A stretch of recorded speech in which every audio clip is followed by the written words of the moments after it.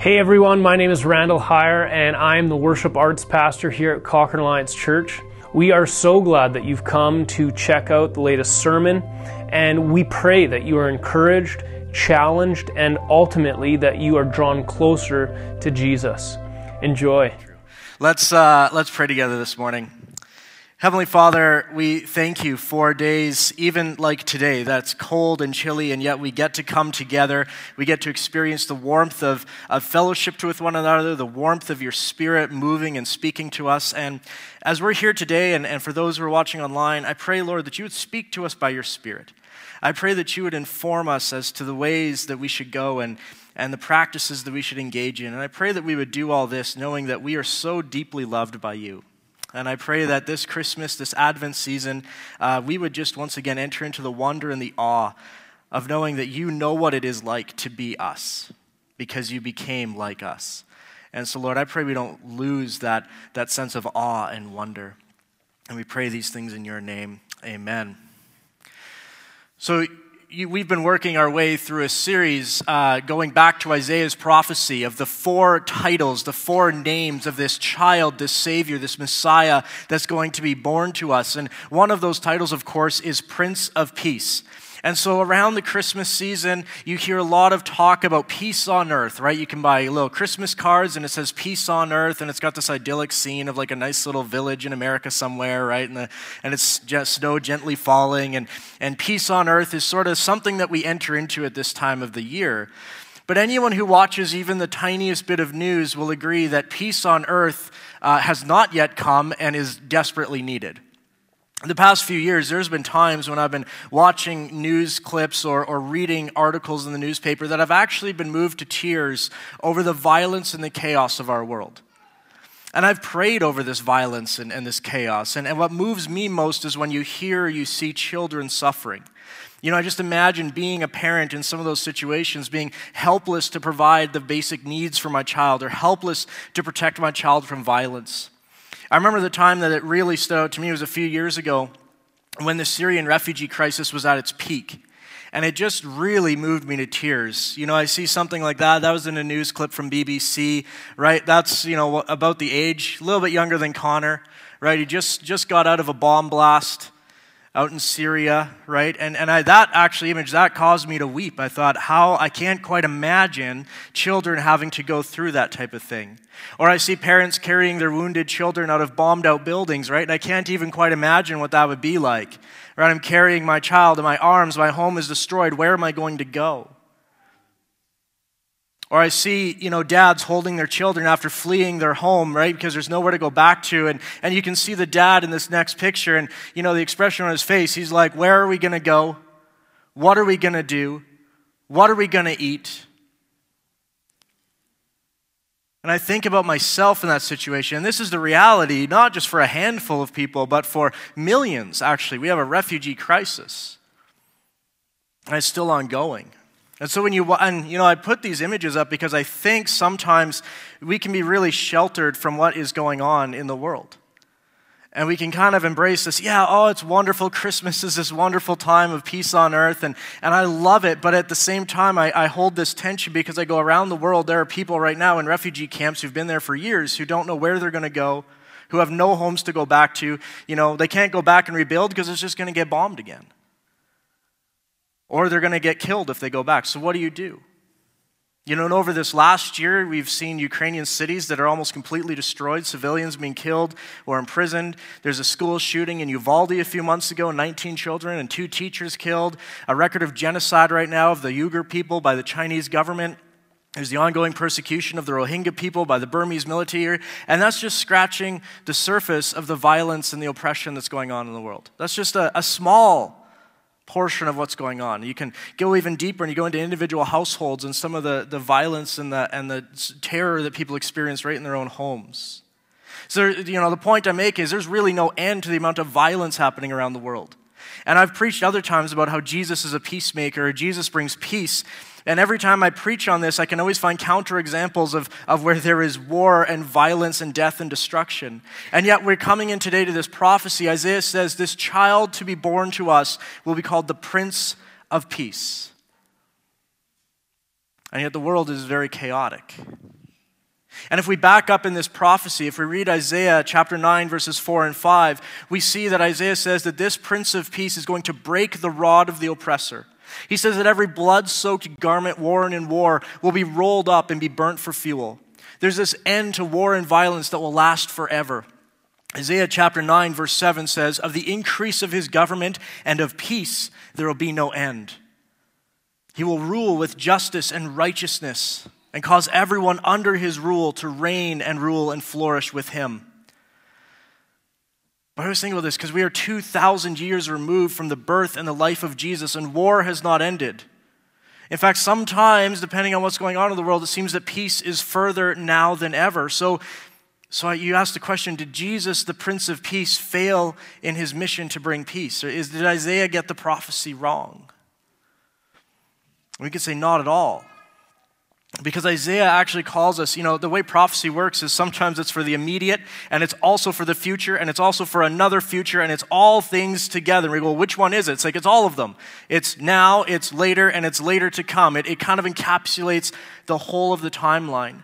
And so Isaiah is actually asking us to look, in some sense, beyond the birth of Jesus, beyond the life of Jesus. And in this title, we see a glimpse of what will be when Jesus comes again to set the world right.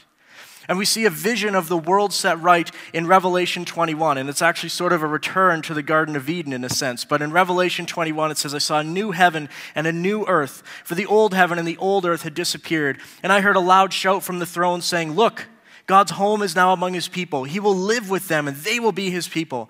God himself will be with them. He will wipe every tear from their eyes, and there will be no more death or sorrow or crying or pain. All these things are gone forever. So there's this vision of the coming king who will one day put all of this right. And this peace that is talked about here is shalom peace. So the title in the Isaiah prophecy that we translate Prince of Peace in English, in the Hebrew is Sar Shalom. And Jesus not only brings peace, he not only brings shalom, but he is shalom. You go, well, what is shalom? What is it? Okay, we translate it peace, but our word peace, or our understanding of peace, is often too limited to understand true shalom. Shalom is this all-encompassing peace. When we speak about peace in our culture, we often kind of mean, kind of a psychological comfort, like our minds are at peace or our circumstances are good. We have no worries on the horizon, so we feel at peace. But shalom is not about, us feeling at peace. Shalom, the peace of God, means true flourishing, fulfillment, and well-being. Shalom is a word that means well-being in all aspects of life, physically, emotionally, mentally, and spiritually. It's that Revelation 21 vision. There is no sorrow, there's no tears, there's no crying, there's no pain. All is well. This kind of comprehensive shalom peace is what the Old Testament prophets like Isaiah were envisioning for the future, what God would do. One author puts it like this. He says, these prophets of old dreamed of a new age in which human crookedness would be straightened out, rough places made plain, the foolish would be made wise, and the wise made humble. They dreamed of a time when the deserts would flower, the mountains would run with wine, weeping would cease, and people would go to sleep without weapons on their laps. People would work together in peace and work to fruitful effect. All nature would be fruitful, benign, and filled with wonder upon wonder. All humans would be knit together in brotherhood and sisterhood. And all nature and all humans would look to God, walk with God, lean toward God, and delight in God together. The webbing together of God, humans, and all creation in justice, fulfillment, and delight is what the Hebrew prophets meant by shalom. So that's shalom peace. That's the world put right. It's the kind of peace that only the Prince of Peace will bring. And according to Isaiah's prophecy, the Prince of Peace accomplishes this peace in two ways. One way, if you continue reading in the Isaiah 9 prophecies, there is an end to all war, an end to all violence and conflict between humans. Secondly, the Prince of Peace will bring peace between rebellious humanity and God and commission his followers to be people of peace and to be peacemakers in a violent world. And that's sort of where we're at. There's this future vision of the coming king who puts all things right, that God will dwell with his people. And then there's this other vision that Jesus came to make peace between God and man, and we now, as sons and daughters of God, get to be peacemakers in a violent and chaotic world. And so we believe that this process of peacemaking began at the birth of Jesus and continues until Jesus comes again. And the church, the followers of Jesus, we are commissioned to advance the kingdom of heaven into the domain of darkness. And so that means it's our task, empowered and led by the Holy Spirit, to bring peace, to bring shalom wherever possible in this dark world. Now, we're not going to complete this task before Christ comes again, but we are to be peacemakers. Do you remember the Beatitudes? Jesus said, "Blessed are the peacemakers, for they shall be called sons of God." And we're going to explore our role as peacemakers more at the end of the sermon. But first, it's crucial to understand that we are peacemakers because we are at peace with God. And so although we have to wait for shalom, peace, to come in its fullness, we can have peace with God right now through Jesus, the Prince of Peace. The immediate effect of Jesus was bringing peace between God and humanity. Jesus reconciled rebellious humanity back to relationship with their Creator. Because the spiritual truth is that in our sin, we are not free as we might think we are, but we are actually, Paul says, slaves to our desires. And Jesus comes and he sets us free and he brings us peace. When we're bound to our sin, we're enemies of God. That's our condition apart from the saving grace found in Jesus. The Bible actually says that, in your flesh desires, you're an enemy of God. The Bible says that in our sin, we're hostile towards God. Paul says it this way. He says, "For the mind that is set on the flesh is hostile to God, for it does not submit to God's law. Indeed, it cannot." And so whether people are fully aware of it or not, and often they aren't aware of it, there is an internal hostility towards God in every human heart. And because of that, we instinctively suppress the truth about God. Now, it's not that anyone who doesn't believe in Jesus is out there actively saying, "I hate God and I can't stand the thought of God." I mean, you're always going to find a few people out there who are kind of militantly, anti-God. But the vast majority of people aren't out there, screaming obscenities at God and blaspheming his name all the time. So what I mean that when I say that every human has an internal hostility to God is more this idea that we just don't really want to be confronted with the truth of God. We enjoy going our own way. We sort of, in our own eyes, our plans and purposes are right to us. And what we don't realize is we tend to be we tend to be slaves to our own desires. And we don't understand what true flourishing, true freedom, true fulfillment looks like. And so that's what I mean about this internal hostility. It's not that people are out there, screaming curse words at God. I mean, mostly it's sort of this like, I'm going to do my own thing. I think I'm right in my own eyes. I sort of look at it like this. It's like if you have a falling out with someone, and whenever that person is around you, you kind of have a hard time acknowledging their presence. And you might not even be doing it on purpose, but you just can't really acknowledge that person you have conflict with. You don't really interact with them. And we do that with God. Before we come to Christ, we're hostile toward God in our mind. Even if we're not consciously aware of it, we avoid him, we distract ourselves from thinking about him, we kind of just keep going our own way. And the only way peace with God will come is by God dealing head on with our sin and our rebellion. And that's what God was doing through the birth of Jesus, the one called the Prince of Peace that was to come. Paul describes, this is so beautiful to me. We ask the question, how does God deal with his enemies? Well, Paul describes it in Romans 5 when we read this. God demonstrates his own love for us in this, that while we were still yet sinners, he died for us.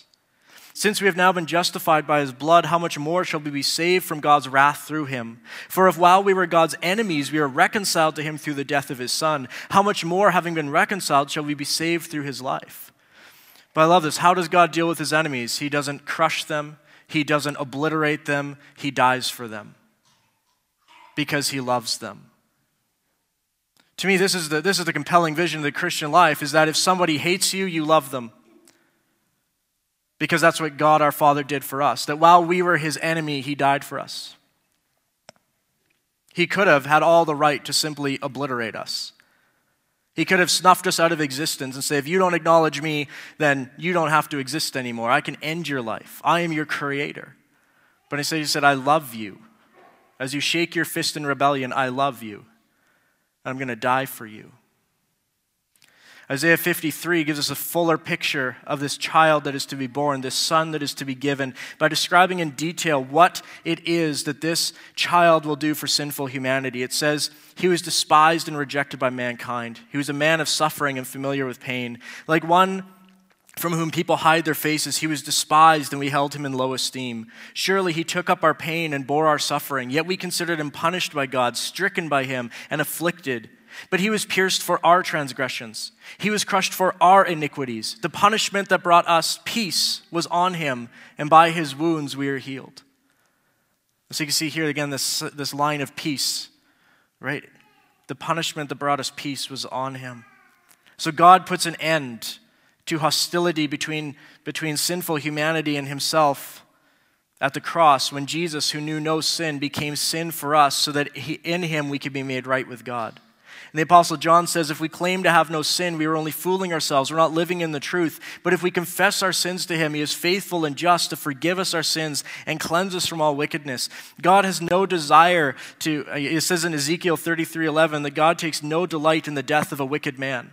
God does not delight in the destruction or the death of those who are wicked. He is grieved over that because his desire is to love his people, to call all mankind into relationship with himself, so that we'd be his children once again. And it's amazing to see just the practical side of it when sin is confessed and the burden, the weight of that sin and that shame and that guilt is lifted. You know, for some people, they go, man, there's like a physical feeling of weight being lifted off me when I confess sin. For others, it might be just a new sense of freedom from shame and guilt. And for other people, they go, you know what? I just understand my purpose in life more. I used to just live chasing what I thought would make me happy, but now I've got a purpose and a direction. I'm understanding. My eyes are being opened to what it is to follow God in the fullness of life, which is to serve others, to love God and receive from him all that I need to do his work. And they go, this is the fulfilled life. This is what it is to be really living. And that's how Jesus brings peace between God and man. That's where that peace in our hearts is coming from. It's knowing our sins are removed. We understand what it is to live the fulfilled life, and we're washed clean. And so that major act of Jesus, the Prince of Peace, was to reconcile us to God, to bring peace between us and God. However, followers of Jesus also need to realize that when we have peace with God, we also receive that supernatural peace that transcends life circumstances. We talked about this a little bit with Mighty God, but it's worth mentioning again. That our peace, once we are children of God, no longer depends on whether everything is going right or not. The peace that comes from heaven protects us in the difficulties and the trials of life.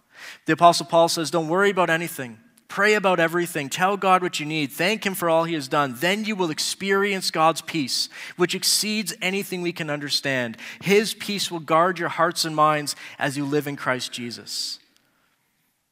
Now, the Prince of Peace doesn't promise us perfection in this life. He doesn't promise us safety or comfort. But what he does promise is a deep peace through all of it, a supernatural peace. And Jesus talked about this kind of peace with his disciples. He promised them that even in this world that would be hostile to them, that they would still experience peace because of his presence within them. Jesus told the disciples, you need to be ready for persecution and hatred. He told them plainly that the world wouldn't take kindly to people who followed him. He said, in this world you will have trouble. John 16:33. But he also told them, I have said these things to you so that in me you might have peace.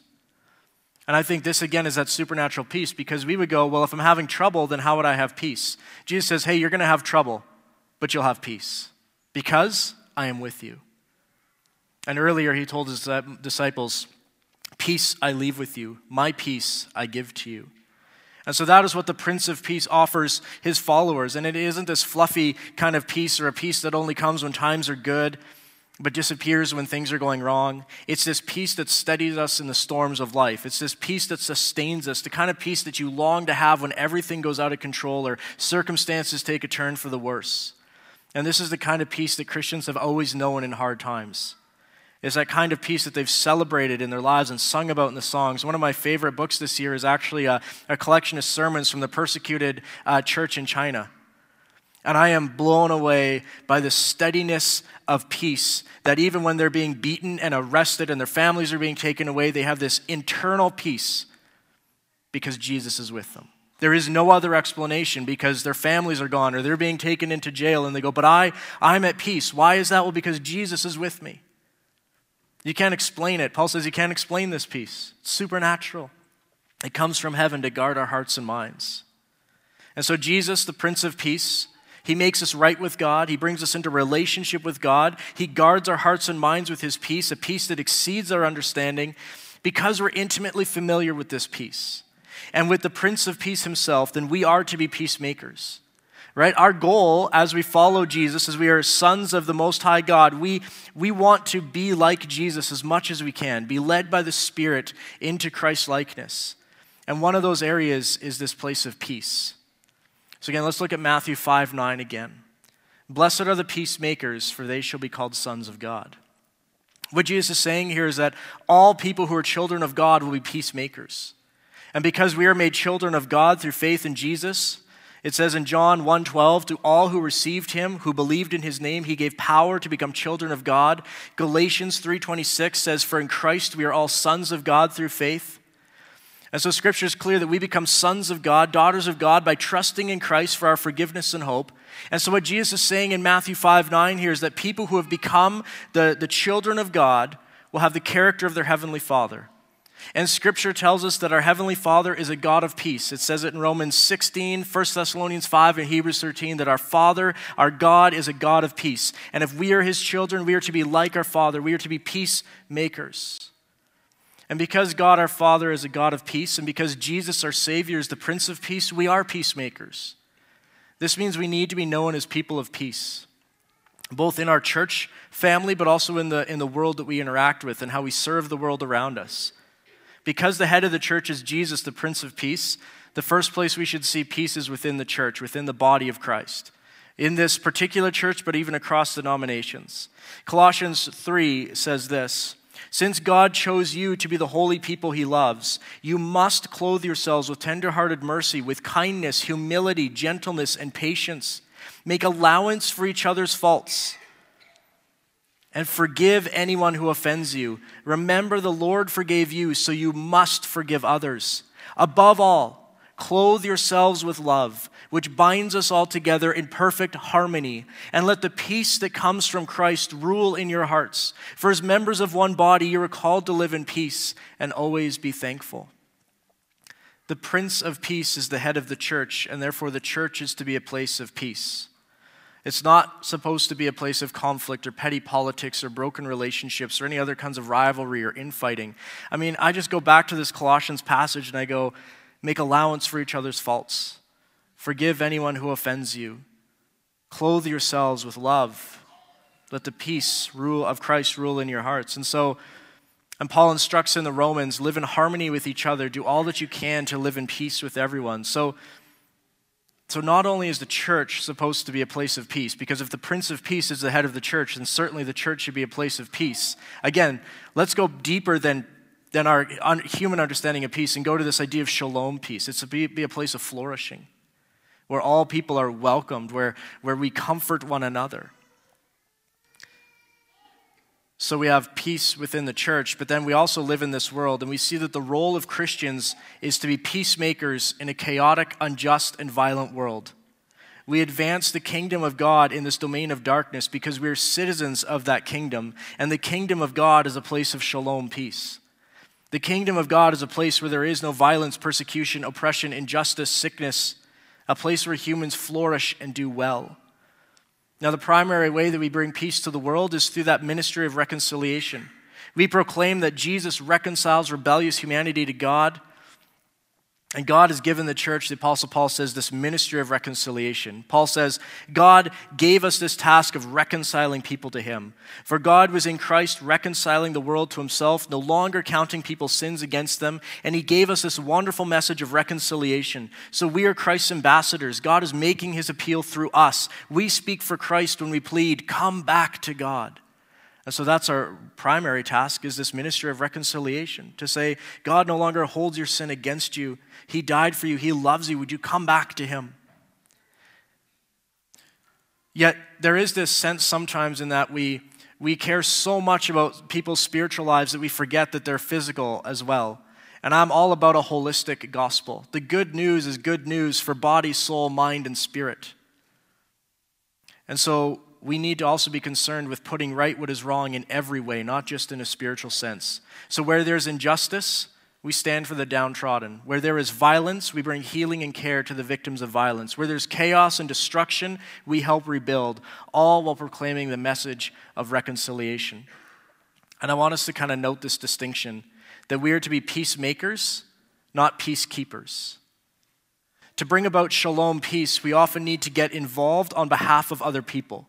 We need to speak up to oppressors and stand against violence. We need to speak out against violence and injustice and oppression. We need to help build our communities to be places of human flourishing. That's the task of the Christian. It goes all the way back to Jeremiah when they're led into captivity into Babylon, this pagan city who has sacked Jerusalem and killed the Jewish people. And the Lord says, work for the peace and prosperity of the city to which I've called you. Can you imagine being a Jewish person and hearing that? And you're going, but these people are pagans. Do you know the weird stuff they do? They worship all sorts of terrible gods. They destroyed Jerusalem. They killed our people. And God says, work for the peace and prosperity of the city to which I've called you. And that message continues to us. Work for the peace and prosperity of Cochrane. And I think that we can make a distinction, and I don't want to be too broad with this, but I think we can make a distinction between peacemakers and peacekeepers. So peacemakers are those who strive to create peace. They see the places where there is things at odds, or they see injustice and they see oppression, and they say, this isn't right. We need to fix this. Justice must come. Justice must be done. Peacekeepers, on the other hand, tend to strive to keep peace at all costs.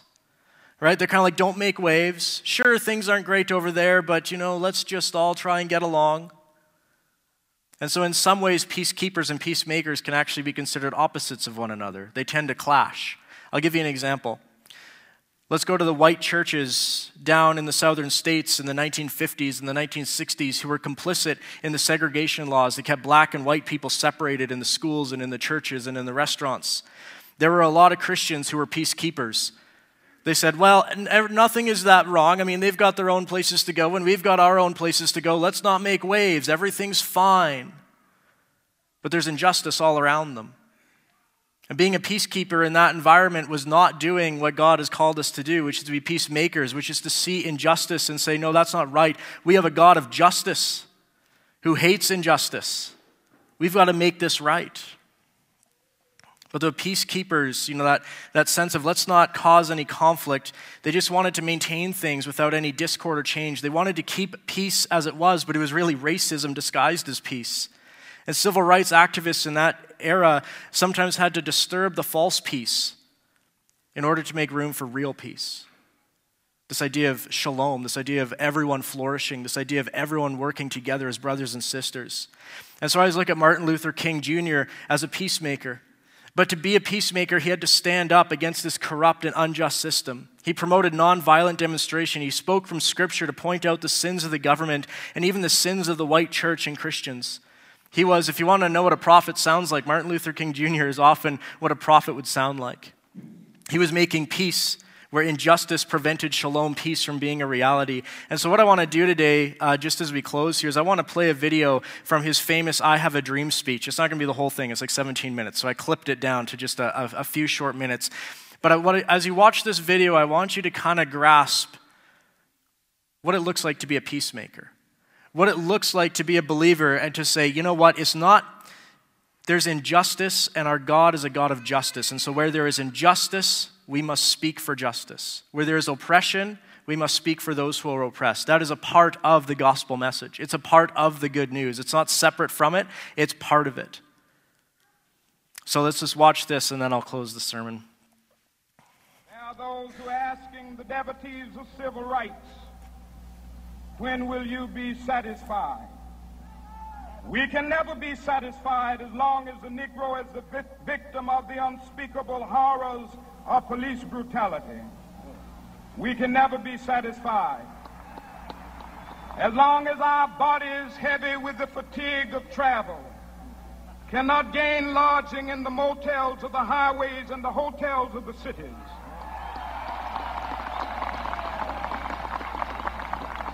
We cannot be satisfied as long as the Negro's basic mobility is from a smaller ghetto to a larger one. We can never be satisfied as long as our children are stripped of their selfhood and robbed of their dignity by signs stating for whites only.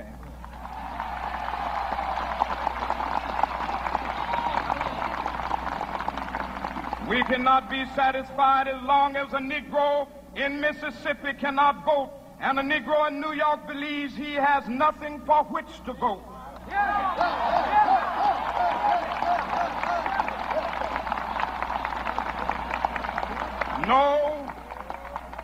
No, we are not satisfied, and we will not be satisfied until justice rolls down like waters and righteousness like a mighty stream. I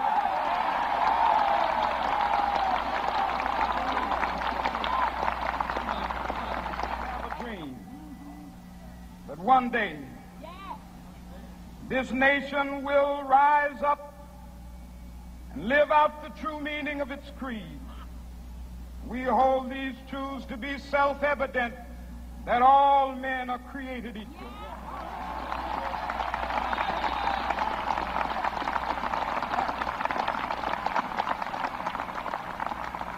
I have a dream that one day on the red hills of Georgia, the sons of former slaves and the sons of former slave owners will be able to sit down together at the table of brotherhood. I have a dream that one day, even the state of Mississippi, a state sweltering with the heat of injustice, sweltering with the heat of oppression, will be transformed into an oasis of freedom and justice. I have a dream that my 4 little children will one day live in a nation where they will not be judged by the color of their skin, but by the content of their character. I have a dream today.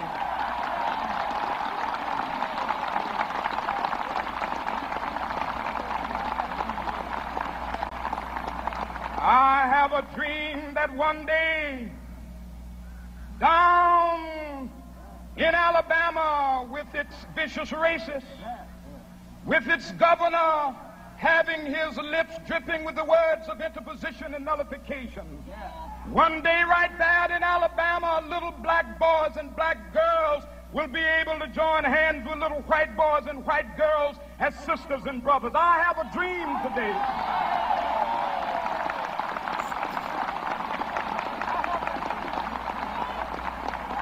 I have a dream that one day every valley shall be exalted, and every hill and mountain shall be made low, the rough places will be made plain, and the crooked places will be made straight, and the glory of the Lord shall be revealed, and all flesh shall see it together.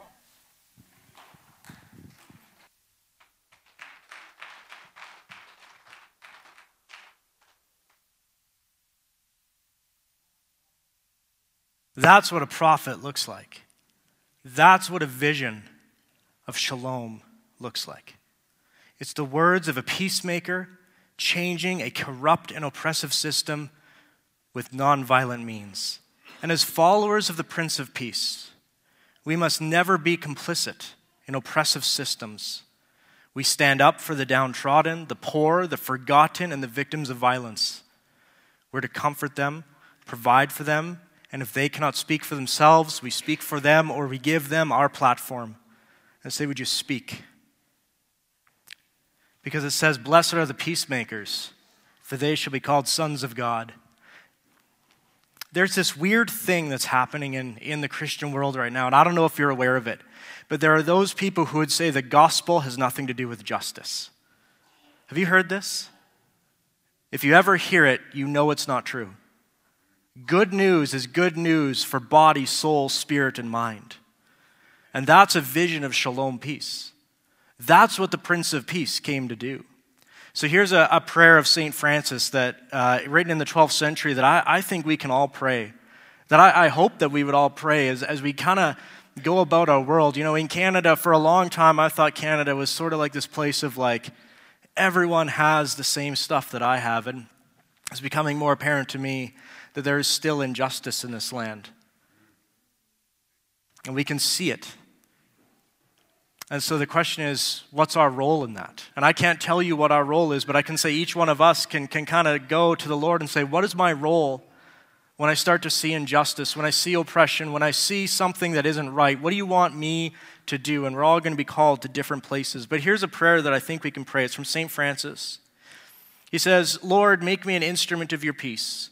Where there is hatred, let me sow love. Where there is injury, let me give pardon. Where there is doubt, give me faith. Where there is despair, hope. Where there is darkness, light. And where there is sadness, joy. And I think each day, if you just say, Lord, this is my prayer. Wherever I go, let me bring light to the darkness. Let me bring peace to chaos. Let me bring hope to despair. Let me be an instrument of your peace. I think you would see a lot of change. I think that would ring out loudly. And so as we close the sermon today, I just have 3 questions for you to reflect on as we kind of went through all the areas of the Prince of Peace. So there's just 3 things. So number 1, are you at peace with God? Have you experienced that freedom and the forgiveness that Jesus came to give to you? Number 2, are you experiencing the supernatural peace of Christ which guards your heart and minds? Or is there something that's causing you worry or anxiety that you want to bring before Jesus in prayer, that you want to bring? You can pray with people up front here, or you can pray by yourself, but maybe there's something going on in your life and you go, I need that peace. Or maybe you want to pray to receive that today. And number 3, are you looking to be a peacemaker, both in the ministry of reconciliation, but also in the ministry of justice and setting things right? Are you looking to be a peacemaker in your family, in your workplace, in your community, around the world, or in your church? And what steps can you take to bring shalom peace, this idea of whole human thriving, to your sphere of influence? I want to kind of give you a... Cochrane Alliance Church actually does some really cool stuff in terms of working in Cochrane to bring shalom peace. So I want to give you one example. Back in October, I think it was, it was back in September, we brought in donations for the Ukrainian refugee families. We have a lot of refugee families from Ukraine here, and we put out a call for donations. And so if you want to put up the slide, together we donated $3,445 to the Ukrainian refugees. And so I just say thank you so much for your generosity in bringing.